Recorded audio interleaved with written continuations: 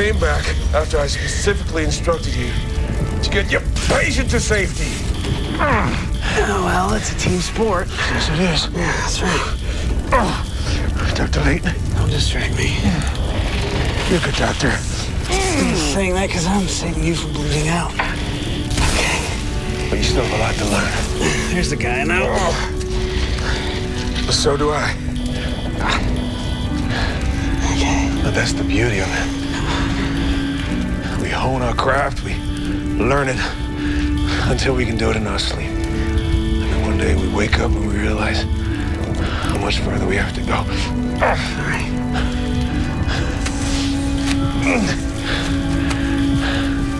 I learned more from you than you realize. You have? Other than my daughter, you're the most compassionate person I know. I'm proud to call you my student and my friend. Let's get the hell out of here.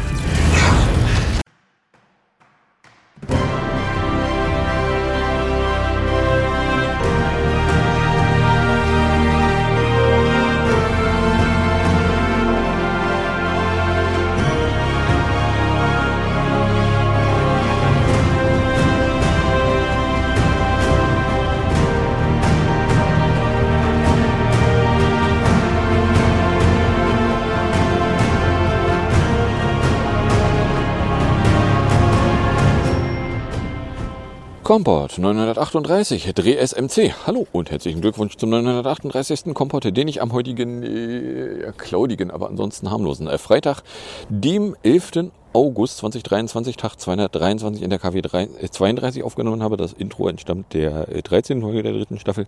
Code Black, Much to Learn. Was ihr hier aber wieder auf und in die Ohren bekommen könnt, sind diese Zitate aus einer alten Fernsehserie, sondern wieder die üblichen 3 Teile bestehen aus 2 Teilen, wo ich aktuelle politische Nachrichten kommentierend betrachte, beziehungsweise im 3. Teil aktuelle technische Nachrichten kommentierend betrachte. Was davon ihr konkret hören könnt, wenn ihr hier am Stück weiterhört, ist dann Teil 2 Politik, die zweite Hälfte an Politiknachrichten für diese Folge, in der sich ein paar Regierungs- und ein paar Wirtschaftsmeldungen eingefunden haben. 13,8 Grad, Feels 13 Grad, overcastige Greetings, Stand 6 Uhr. Die 13,8 Grad, Feels 13 Grad, Taupunkten 11, Wind macht irgendwas zwischen 4 und 7 km/h. Luftdruck ist hier 1020,5, Cloudiness 100%, Visibility 53 Kilometer. Precip hat er hier sowieso keine, Humidity 88%. Oder Weather Pro behauptet um 6 Uhr, es sei 15 Grad, es sei cloudy. Es feels like 16 Grad, Taupunktete 11, humidierte 79%. Luftdruck hier 1020,6 oder vom Gerät gemessen 1015,2. Wind irgendwo zwischen 9 und 17 km/h. Was sagt DWD zu seiner Entlastung? Die Station Flughafen ist cloudy und 3 mit 13,8 Grad. Cloud Cover 100, Taupunkt 1188, Luftdruck 1020,5, Humidity 88, tatsächlich Visibility 52,5 Kilometer. Wind ist zwischen 6,5 und 7,6 aus 100 bzw. 90, also irgendwo Osten. Dann gucken wir mal DWD die Webseite an. Lalala. DWD, die Webseite, meldet 6 Uhr einen Luftdruck von 1020,5, Temperatur 13,8, Luftfeuchte 88, Niederschlag 0,0, Wind aus O mit 6 bis 8. Oh, passt. It's 6:21. Ja. Weather 6:21. Mostly cloudy 12 degrees Celsius. Feels like 12 degrees Celsius. Dew point 11 degrees Celsius. Visibility 27.62 kilometers. Pressure 1020.51 millibars. Rain 0 millimeters with 0% probability. Air quality 2. Good. Sunrise 30 minutes ago. Tatsächlich. So, kommen wir dann bei der Regierung an. Da ging es als erstes mal mit einer Meldung von Freitag aus der Bundesregierungspressekonferenz los, weil die Frage, wo denn die Bundesregierung weiter öffentliche Verkündungen für das Volk fallen lassen will, wo doch jetzt die Plattform formerly known as Twitter nicht mehr so richtig dolle benutzbar ist, Ja, und da vermeldete ein Regierungssprecher, die Bundesregierung wolle vorerst weiterhin beim Kurznachrichtendienst X, ehemals Twitter, bleiben. Man halte X nach wie vor für ein wichtiges Kommunikationsmedium, erklärte eine Sprecherin in Berlin. Als Bundesregierung und Bundespresseamt habe man einen Informationsauftrag. Deshalb habe man sich entschieden, X weiterhin zu nutzen. Für diejenigen, die keinen Zugang zu der Plattform hätten, wolle man Bildschirmfotos der Kurzinformationen auf der Internetseite der Bundesregierung veröffentlichen. Dies könne jedoch nur zeitverzögert erfolgen, hieß es weiter. Also genau genommen hieß es, man täte das zeitnah. Und als dann Journalierende darauf hinwiesen, dass es aber Postings gäbe, die auf der Webseite zu dem Zeitpunkt nicht zu finden wären, kamen dann die Regierungssprecher ins Rudern. Aber ja. Der Kurznachrichtendienst war nach der Übernahme durch den Milliardär Musk in die Kritik geraten. Weil auf Twitter/X will man sich halt nicht mehr aufhalten, wenn man nicht einen echt guten Grund hat. Und Regierungsverlautbarungen da wahrzunehmen, ist für viele Leute kein hinreichender Grund. So, ob man jetzt irgendwie für Regierungsverlautbarungen auf der Regierungswebseite sich rumtreiben will, ich weiß auch nicht. So spannend finde ich die Regierungswebseite jetzt irgendwie nicht. So, dann in der Nacht zu Samstag Reserviere. Für das laufende Jahr seien nämlich noch weitere Lehrgänge geplant. Die Ausbildung findet auf Ebene sogenannter Landeskommando statt, dauert 146 Stunden und erfolgt auch an der Waffe. Wer sie abgeschlossen hat, wird anschließend regelmäßig zu Wehrübungen eingezogen. Weil es gäbe jetzt dann wieder mehr Leute, die in die Reserve der Bundeswehr sich melden wollen würden. Das ist quasi die Gegenteilsmeldung zu einer, die ich ja letzte Woche dabei hatte, dass ganz viele Leute den Kriegsdienst jetzt extra verweigerten. Oder anders ausgedrückt, wo wird das jetzt in Summe mehr, weniger? Bleibt die Anzahl ungefähr gleich? Lässt sich jetzt für mich nicht erkennen. Aber ich weiß auch nicht, wie die Zahlen aussehen. Im Ernstfall würden die Reservisten Kasernen bewachen oder Verwundete transportieren. Als Grund für das steigende Interesse wird im Bericht der russische Angriffskrieg auf die Ukraine genannt. Anerkannte Kriegsdienstverweigerer müssen ihre Verweigerung zuvor beim Bundesamt für Familie und zivilgesellschaftliche Aufgaben in Köln widerrufen. So. Oder anders ausgedrückt, da gibt es jetzt also eine Meldung, ja, aber es gäbe mehr Reservisten oder mehr Leute, die sich bereit erklärten, Reservisten sein zu wollen. Ja, okay. So, da würden mich jetzt mal so Summen interessieren. In welche Richtung sind denn mehr? Sind es mehr Leute, die nicht Kriegsdienst tätigen wollen? Oder mehr Leute, die bereit wären, hier als Reservisten tätig zu sein? Das kann ich nämlich nicht einschätzen. Aber ja. So, dann Kliman. Das ist eine Meldung von Dienstagnachmittag. Die Bundesregierung plant zusätzliche Mittel für die Deutsche Bahn, außerdem Klima- und Transformationsfonds. Laut Entwurf für den neuen Wirtschaftsplan des Fonds erhalte die Bahn 12,5 Milliarden Euro bis zum Jahr 2027. Demnach fließen jeweils 4 Milliarden Euro in den Jahren 2024 und 2025 sowie jeweils 2,25 Milliarden Euro 2026 und 2027 an die Bahn. Diese solle zudem einen Eigenbeitrag von 3 Milliarden Euro erbringen. Die Ampelkoalition hatte im März festgestellt, dass die Bahn zur Deckung des Investitionsbedarfs in den nächsten 4 Jahren rund 45 Milliarden Euro benötige. Dieser Bedarf werde soweit wie finanziell darstellbar gedeckt. Dies solle vor allem durch Einnahmen aus der Ausweitung und einem geplanten Aus der Ausweitung und einem geplanten CO2-Zuschlag der Lkw-Maut gelingen. Dadurch werden Mehreinnahmen von rund 30 Milliarden erwartet. Das Schienennetz der Bahn ist teils marode und soll in den kommenden Jahren grundlegend saniert werden. Das Schienennetz der Bahn ist unter anderem deswegen marode, weil die Bahn, als sich andeutete, dass sie an die Börse geschubst werden sollen würde,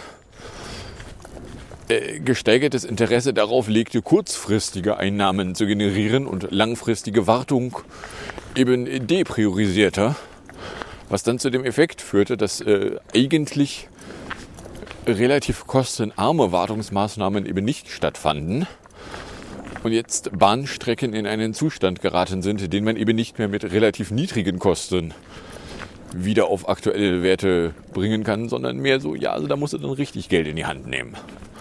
Und musst dann teilweise Sachen einmal komplett wegmachen und komplett neu machen. Wo hättest du vorher Preventative Maintenance betrieben, es günstiger gewesen wäre. Ach was. So. Und die Bahn kriegt da jetzt also in Summe irgendwie 12,5 Milliarden Euro bis 2027. So, dass da jetzt schon irgendwer festgelegt hätte, dass die Bahn jetzt dann aber die vorbeugenden Wartungsmaßnahmen nicht weiter vernachlässigen soll, schauen wir mal so, es taucht hier in der Meldung nicht auf. Ich hoffe doch, irgendwer hat die Bahnführung schon darauf hingewiesen, dass es eine gute Idee wäre, vorbeugende Wartungsmaßnahmen jetzt dann doch wieder einzuplanen, weil sonst verrotten andere Streckenabschnitte so weit, dass man sie auch wieder nur gegen teuer Geld wiederherstellen kann. Also bei Brücken war, meine ich, die Ansage mal ich glaube, da gab es irgendwie eine Anstellsendung, dass wenn die Bahn die vorbeugend wartet, zahlt sie selber. Wenn die Brücken so weit verschlissen sind, dass nur noch Abreißen und Neubauen wirtschaftlich darstellbar ist, dann zahlt der Bund. Oder anders ausgedrückt, die Bahn hat ein gewisses Interesse dran, Klammer auf gehabt, Klammer zu, Brücken so weit verschleißen zu lassen, dass eben nur noch Abreißen und Neubauen wirtschaftlich ist. Was, sagen wir mal so, um eine effektive Infrastruktur am Leben zu erhalten, ist Abreißen und Neubauen ungefähr überall jetzt nicht so richtig offensichtlich die richtige Antwort. Sondern mehr so, ja, kannst du machen, kommt aber insgesamt nicht so richtig geil rüber. Ja? Aber jetzt hier die 12,5 Milliarden bis 2027, ob die denn jetzt tatsächlich irgendwie was Großes sind. Also ich meine, es klingt nach einer großen Summe. Ich weiß aber nicht, wie die Verhältnisse insgesamt aussehen. So, wie viel Geld investiert die Bahn denn eigentlich geplant in Wartungsmaßnahmen, Neubaumaßnahmen? Baut die Bahn irgendwas neu? Keine Ahnung. Stecke ich nicht drin? Habe ich halt keine Ahnung von. So, genau, das waren die Regierungsmeldungen. Dann kommen wir auch schon bei der Wirtschaftsecke an. Als wir da erstmal die Kinderärztebühr hätten, weil neue Debatte aus der Kategorie, hatten wir die nicht? Ja doch, die hatten wir, aber da nicht für Kinder. Wer nämlich bei Anführungszeichen Pickeln am Po, Anführungszeichen, den Notdienst in Anspruch nähme, belaste die ohnehin schon knappen Ressourcen, sagt Kinderärztepräsident Fischbach. In solchen Fällen hält er eine Eigenbeteiligung für sinnvoll. Und zwar angesichts knapper Ressourcen in der Notfallversorgung. Weil die Notfallversorgung muss auf Notfälle konzentriert werden und nicht für die Pickel am Po der Kinder, für die Eltern unter der Woche keine Zeit haben, mit denen man dann am Wochenende beim Notdienst aufschlage. Für solche Fälle hielt er eine Eigenbeteiligung der Versicherten für absolut sinnvoll. So, das ist wieder dieselbe Debatte, wie wir sie neulich schon mal für Erwachsene hatten. So, ja, was, wenn die Leute in der Notaufnahme aufschlagen, ohne dass sie ein wirklicher Notfall wären? Könnte man da nicht irgendwie eine Gebühr drauf ploppen? So, klar könnte man da eine Gebühr drauf ploppen. Die Frage ist, was bringt so eine Gebühr? Und ist das, wo jetzt hier mit Gebühren rumgefuchtelt wird, ist es denn tatsächlich ein Problem? Ja, wie auch schon bei den Erwachsenen fehlt mir da irgendwie eine Zahlengrundlage, die sagt, ja, es ist tatsächlich ein Problem. Wenn man da jetzt nicht alsbald mal Maßnahmen ergreifen würde, hätte man ein größeres Problem. Oder anders ausgedrückt, klar kann man irgendwie nach Maßnahmen verlangen,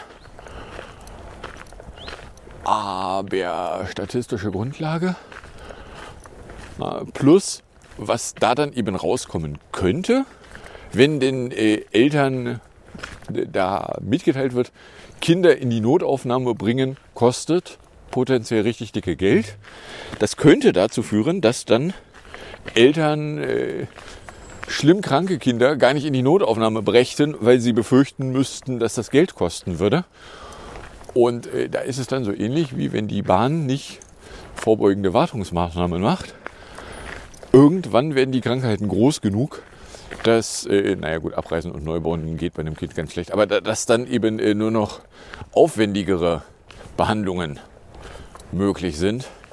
Das ist jetzt insgesamt nicht so richtig erstrebenswert. Wenn jetzt aber nun den Eltern, die es sich eben nicht leisten können, da noch zusätzliche Gebühren zu bezahlen, wenn denen da durch die Blume mitgeteilt wird, so nee, dein Kind ist bestimmt kein echter Notfall, geh weg oder zahl, dann wird das dazu führen, dass dann Kinder in einem mehr oder weniger schlimm kranken Zustand eben nicht einem Arzt vorgestellt werden und eben nicht behandelt werden. Und ja, also das könnte dann mittel- bis langfristig dazu führen, dass Kinder dann schlimmer krank als ernsthaft ausgewachsener Notfall dann eben mit entsprechendem Druck dann irgendwann einschlagen. Da ist dann auch niemandem bei geholfen. Oder anders ausgedrückt, ich weiß nicht, ob das jetzt hier nicht wieder schon irgendwie da wirft mal irgendwie ein Ärztevertreter mal irgendwas gegen die nächstgelegene Wand. Das hier sieht aber eben genauso aus, wie das Leute, die in der Notaufnahme aufschlagen, sollen gefälligst vorher irgendwo schon mal durch eine Triage durchgehüpft sein. Und so mir dann nur einfällt, so ja, es gibt da Zustände, da kann ich mir vorstellen, dass durch eine Triage durchhüpfen eben gerade nicht mehr geht. So, nein, das sieht man dann auch nicht auf den ersten Blick, dass das nicht geht. Aber geht dann halt nicht. Schon mal mit nicht funktionierendem Gehirn versucht, irgendwie ein Telefonat zu führen. Been there, done that. Ja. So, dann Portlehnung. Genau. Wir hatten vor einiger Zeit mal die Meldung, dass die Deutsche Post verkündet hatte, so, ja, aber die Inflation ist ja ganz doll schlimm. Wir haben zwar theoretisch bis Ende 2024 feste Briefporto-Beträge, aber das reicht nicht. Wir müssen dringend vorzeitig das Briefporto erhöhen. Da sagte dann am Montag die Bundesnetzagentur? Ja, die Bundesnetzagentur. Die Deutsche Post darf das Briefporto nicht vorzeitig erhöhen. Ein entsprechender Antrag sei abgelehnt worden, teilte die Bundesnetzagentur in Bonn mit. Der Konzern hatte das Schreiben im Mai eingereicht, um das Porto schon 2024 erhöhen zu dürfen und damit ein Jahr früher als vorgesehen. Den Antrag hatte die Post im Mai mit höheren Kosten begründet, etwa für Personal und Energie. Nach Prüfung der eingereichten Daten teilte die Regulierungsbehörde aber mit, dass die Post die Kostensteigerungen nicht hinreichend nachgewiesen habe. Außerdem wies Bundesnetzagenturchef Klaus Müller darauf hin, dass die Firma in dem Briefbereich Gewinne erwirtschafte. Der Konzern, der DHL heißt und nur noch im nationalen Briefgeschäft als Deutsche Post auftritt, kann gegen die Entscheidung klagen. Das Porto erhöht sich in der Regel alle 3 Jahre. 2012 kostete ein Standardbrief im Inland noch 55 Cent, heute sind es 85 Cent. Die letzte Erhöhung war im Januar 2022 um 5 Cent. Andere Sendungsarten verteuerten sich ebenfalls. Das Unternehmen darf das Porto aber eben nicht auf eigene Faust ändern, sondern muss die Bundesnetzagentur um Zustimmung bitten. So, und die Bundesnetzagentur hat jetzt eben mit genau den Antragsunterlagen gesagt, nö, wir halten uns mal weiter schön an den Rhythmus, der da vorgelegt war. Ihr macht doch Gewinne. So, wenn ihr Gewinne macht, kann der Schmerz nicht groß sein.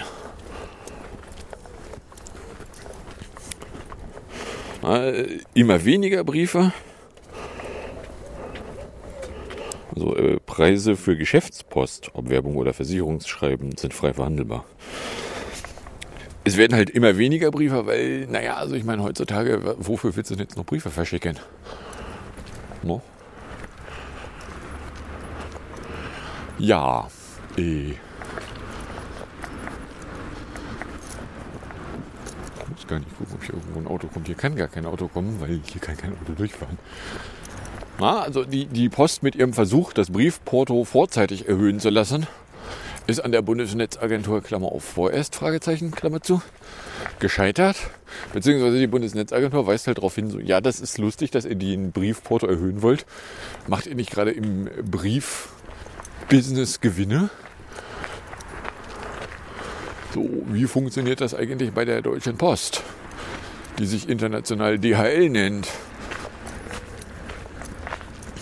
So, wo gehen da welche Bestandteile an Kosten wohin? Bei Rohrbaustand. Ich kann jetzt von hier aus schlecht sehen, ob sie hier schon irgendwas tief eingegraben haben. Bei uns an der Straße haben sie mal angefangen, die ersten Ecken wieder mit Sand zuzuschütten und die seitliche Baugrubenabstützung zu entfernen, die hölzerne. Was jetzt noch nicht heißt, dass sie dann irgendwie in den nächsten 3 Minuten fertig werden, sondern mehr so, ja, sie könnten da die eine Ecke dann vielleicht auch wieder zumachen. Auf der anderen Seite würde es mich nicht wundern, wenn sie dann die Asphaltdecke sowieso nur in einer Runde dann zumachen wollen würden. So.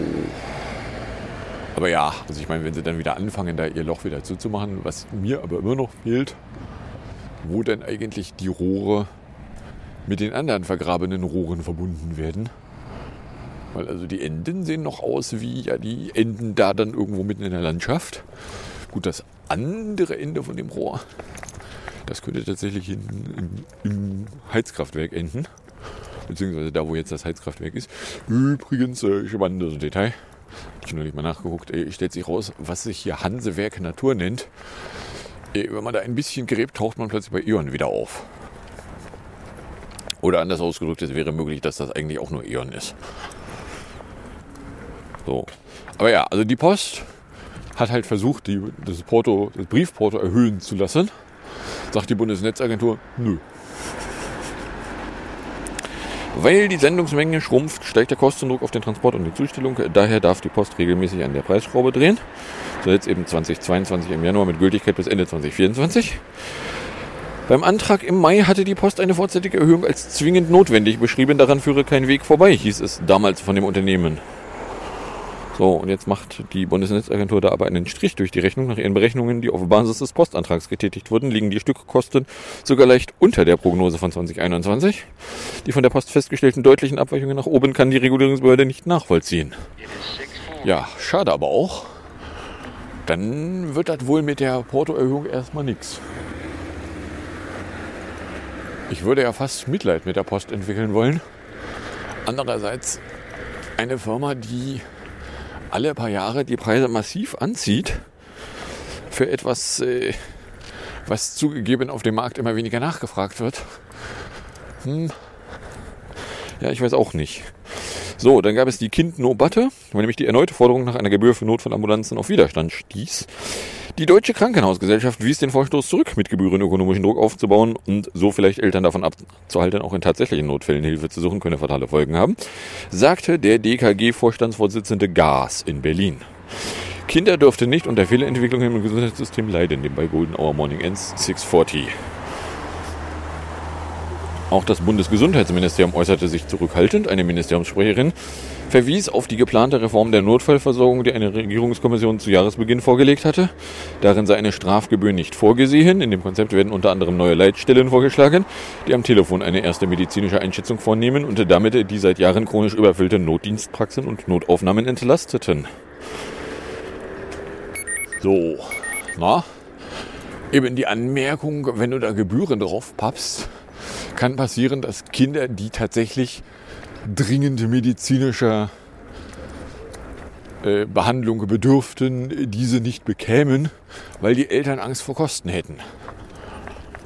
Ja, das ist eine nicht völlig unberechtigte Anmerkung. Vor allen Dingen, wenn es dann auch um Leute geht, die eben nicht so viel Geld haben, dass sie gar nicht wissen, wohin damit. Aber hey.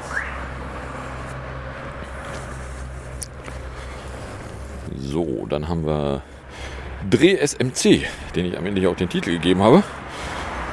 Weil Dienstagmittag meldete es, dass erst eine Milliardeninvestition von Intel in Magdeburg, jetzt ein Teil in ähnlicher Größenordnung mit dem taiwanesischen Chipriesen TSMC in Dresden, die neuen Bundesländer Sachsen und Sachsen-Anhalt räumen im internationalen Wettkampf um attraktive Standorte für die Halbleiterherstellung ab. Und zwar TSMC kündigte am Dienstag nach einer Vorstandssitzung in Taipei an, bis zum Jahr 2027 ein Halbleiterwerk in Dresden errichten zu wollen. Man erwarte demnach, dass die gesamte Investitionssumme von 10 Milliarden Euro, mehr als 10 Milliarden Euro darstellen würde. Die Hälfte dieser Summe wird von den Steuerzahlern in Deutschland aufgebracht. Denn der Deal umfasst, wie international üblich, ein staatliches Subventionspaket.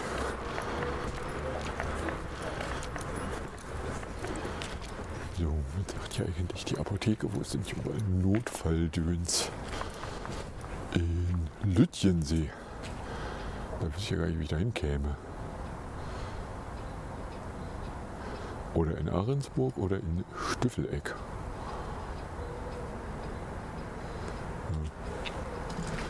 Lütjensee. So, die Chips, die da rauskommen sollen, sind vor allem auf die Bedürfnisse der Automobilbranche zugeschnitten. Kann man zum einen an der Liste der Partner erkennen, die sich an dem Bau des neuen Werks beteiligen: Bosch, Infineon, NXP.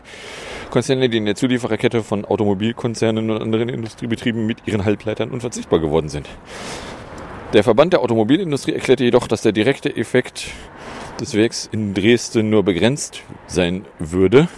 Das Gros des Halbleiterbedarfs der Automobilindustrie besteht in anderen Knotengrößen, auf die die geplante Chipfabrik gar nicht ausgelegt wäre. Ja, der Witz, warum die Automobilindustrie halt so jammerig unterwegs ist, dass die halt einen riesengroßen Fehler gemacht haben, als Corona groß wurde. Die haben nämlich säckeweise Bestellungen für irgendwelche Elektronik gecancelt. Und als die Leute dann mit Hausrenovierung und Gedöns fertig waren und immer noch Geld übrig hatten und sich dann Autos kaufen wollten, fehlte es dummerweise an der etwas grobschlächtigeren Elektronik. So, und die Firmen, die bis dahin hergestellt hatten, haben halt in dem Augenblick, als die Aufträge gecancelt wurden, gesagt, okay, dann suchen wir uns halt andere Sachen, die wir produzieren können, und haben sich dann halt anderweitig beschäftigt. Und die Autokonzerne durften sich dann hinten eine Warteschlange anstellen und ihre Bestellungen einwerfen, was dann zu dem spannenden Effekt führte, dass die Autokonzerne eben nicht das kriegten, was sie gerne gehabt hätten. So, denen da jetzt eine neue Fabrik vor die Nase pflanzen, kannst du machen. Wird aber nicht verhindern, dass sie nicht in Zukunft auch wieder falsch rumhandeln und irgendwie Aufträge canceln, weil wenn sie da erstmal Aufträge gecancelt haben, dann wird da nichts. Na, also 2000 neue Arbeitsplätze sollen da geschaffen werden. Diese frohe Botschaft wird in der Branche aber nicht zum Beifall auslösen, denn die Halbleiterhersteller haben derzeit ohnehin schon Probleme, ihre offenen Stellen besetzen zu können. Fachkräfte werden händeringend gesucht. Es gibt einen weltweiten Wettbewerb um jeden Bewerber. Ja. So, eine Unabhängigkeit von Taiwan und China gibt es da nicht, weil also TSMC auf dem Papier taiwanesisch Semiconductor, fragt mich mal, was das M und das C sind. So, ja. Also, ich stecke da nicht drin. Von daher, ja. Ja, da gibt es dann irgendwie eine neue Chipfabrik, die gedacht sein soll für Zeugs, was eben unter anderem die Autobranche gerne hätte. Wenn die denn nicht dumm ist und Aufträge cancelt. Zu einem Zeitpunkt, der eben lange vor der nächsten Auftragsrunde liegt. Beziehungsweise wenn sie dann halt, wie eben bei der letzten Runde, Aufträge canceln und dann aber Kundschaft dasteht, die gerne was kaufen würde, was aber nicht mehr produziert werden kann, weil, also mit den gecancelten Aufträgen ist dann nicht mehr produziert und die Produktionskapazitäten sind irgendwo anders hin umgeschwenkt. Haben sich andere Kunden gesucht. So, ne? Dann hätten wir hier von Mittwoch Gesamtmehrschwer. Die Arbeitgeberverbände der Metall- und Elektroindustrie beklagen nämlich die wirtschaftliche Lage in Deutschland. Gesamtmetall-Präsident Wolf sagte im Deutschlandfunk, man sei in einer ganz schwierigen Lage und werde im zweiten Halbjahr in eine Rezession rutschen. Eben auf die Gefahr, das ist total offensichtlich. Ich sage also, auf dem Papier haben wir 3 Quartale Nichtwachstum, 2 mit schrumpfender Wirtschaft, 1 mit ungefähr gleichbleibender Wirtschaft. Das ist auf dem Papier schon längst eine Rezession. Mag sein, dass das für Gesamtmetall noch nicht gilt. Aber ja, Deutschland sei nicht mehr wettbewerbsfähig. Dies liege vor allem an den schlechten Rahmenbedingungen. Kein Land habe höhere Energiepreise. Dazu kämen die Bürokratie, hohe Steuern und die schleppende Digitalisierung. Wolf betonte eine Subvention des Industriestrompreises, wie von Bundeswirtschaftsminister Habeck vorgeschlagen, halte er für falsch. Solche Maßnahmen könnte nur kurzfristig Probleme beheben, nicht aber den Wirtschaftsstandort langfristig stärken. Die Co-Fraktionschefin der Grünen Dröge hatte gestern, wie Dienstag, argumentiert, in Zukunft würden die erneuerbaren Energien dafür sorgen, dass die Kosten für Strom effektiv zurückgingen. Um bis dahin für wettbewerbsfähige Strompreise zu sorgen, sei die von Habeck vorgeschlagene Deckelung für energieintensive Unternehmen in den 2020er Jahren der richtige Weg. Was mir ja bei der Meldung so ein bisschen fehlt, so, ja, was sind jetzt die konkreten Issues, an denen hier der Gesamtmetallchef Probleme hat? Alles ist irgendwie scheiße. Ist so ein bisschen, ja, was soll man da jetzt machen? Ich vermisse da so konkrete Probleme, an denen Sie gerade arbeiten, mit denen Sie Schmerzen verspüren. Aber hey.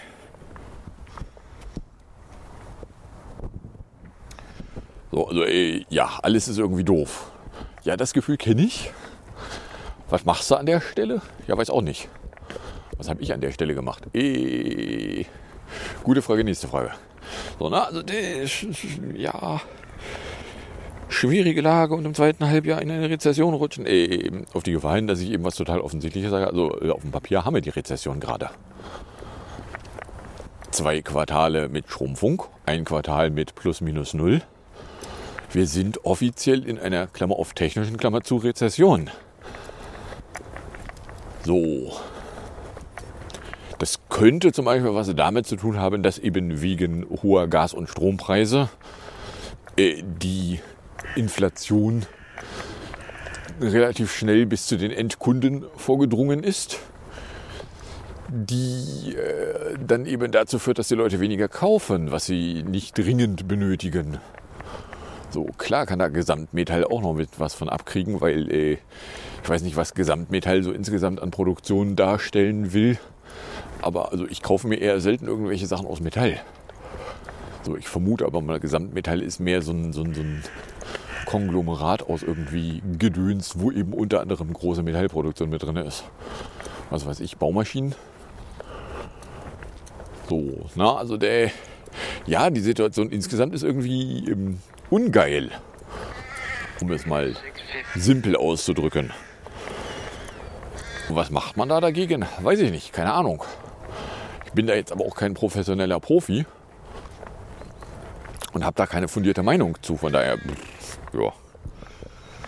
So, Mensch, da haben wir die halbe Stunde geschafft und kommen in der Musik in der Ecke an. In der Musikecke wären wir bei PS22 von, frag mich mal, welcher Jahrgang das war, mit Isa Capella, Believer, 2 Minuten 59. Das war, glaube ich, das Believer, wo es sehr wirr zugeht. Gefolgt ist das Ganze dann jedenfalls vom schönen Morgen vom 31.07. mit Küppersbusch, der sich zum AfD-Kandidaten in 4 Minuten 48 da ins Benehmen setzte. Und dann sage ich danke fürs Anhören, fürs Runterladen, nicht so sehr fürs Streamen, weil das sich überkommt oder in irgendeiner Form von Reaktion in meine Richtung loswerden holen würdet.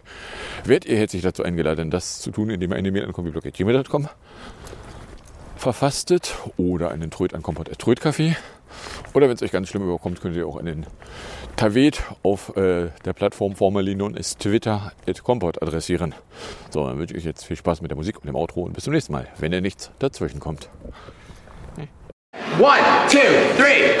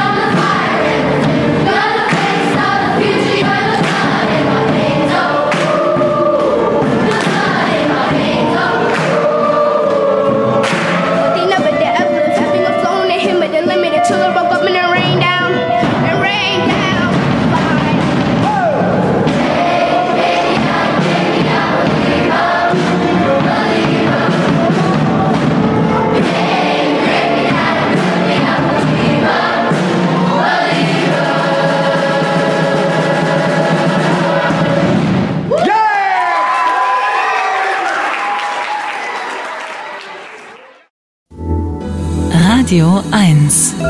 Nur für Erwachsene. Es war ein recht deutliches Ergebnis. AfD-Politiker Maximilian Krah wird die AfD als Spitzenkandidat in den Europawahlkampf führen. Der 46-Jährige wurde bei der Europawahlversammlung seiner Partei in Magdeburg mit 65,7% Zustimmung auf Listenplatz 1 gewählt. Krahs Kandidatur war in der Partei umstritten. Im EU-Parlament gab es seinetwegen schon mehrfach Ärger.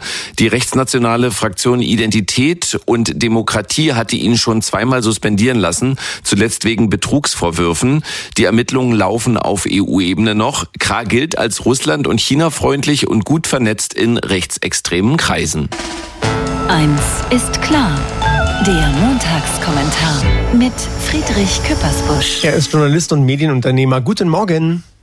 Moin, guten Morgen. Schönen guten Morgen. In den Umfragen ist die AfD gerade sehr erfolgreich. Ist Maximilian Krah für die AfD der richtige Spitzenkandidat, der die Partei bei der Europawahl zum Erfolg führen wird?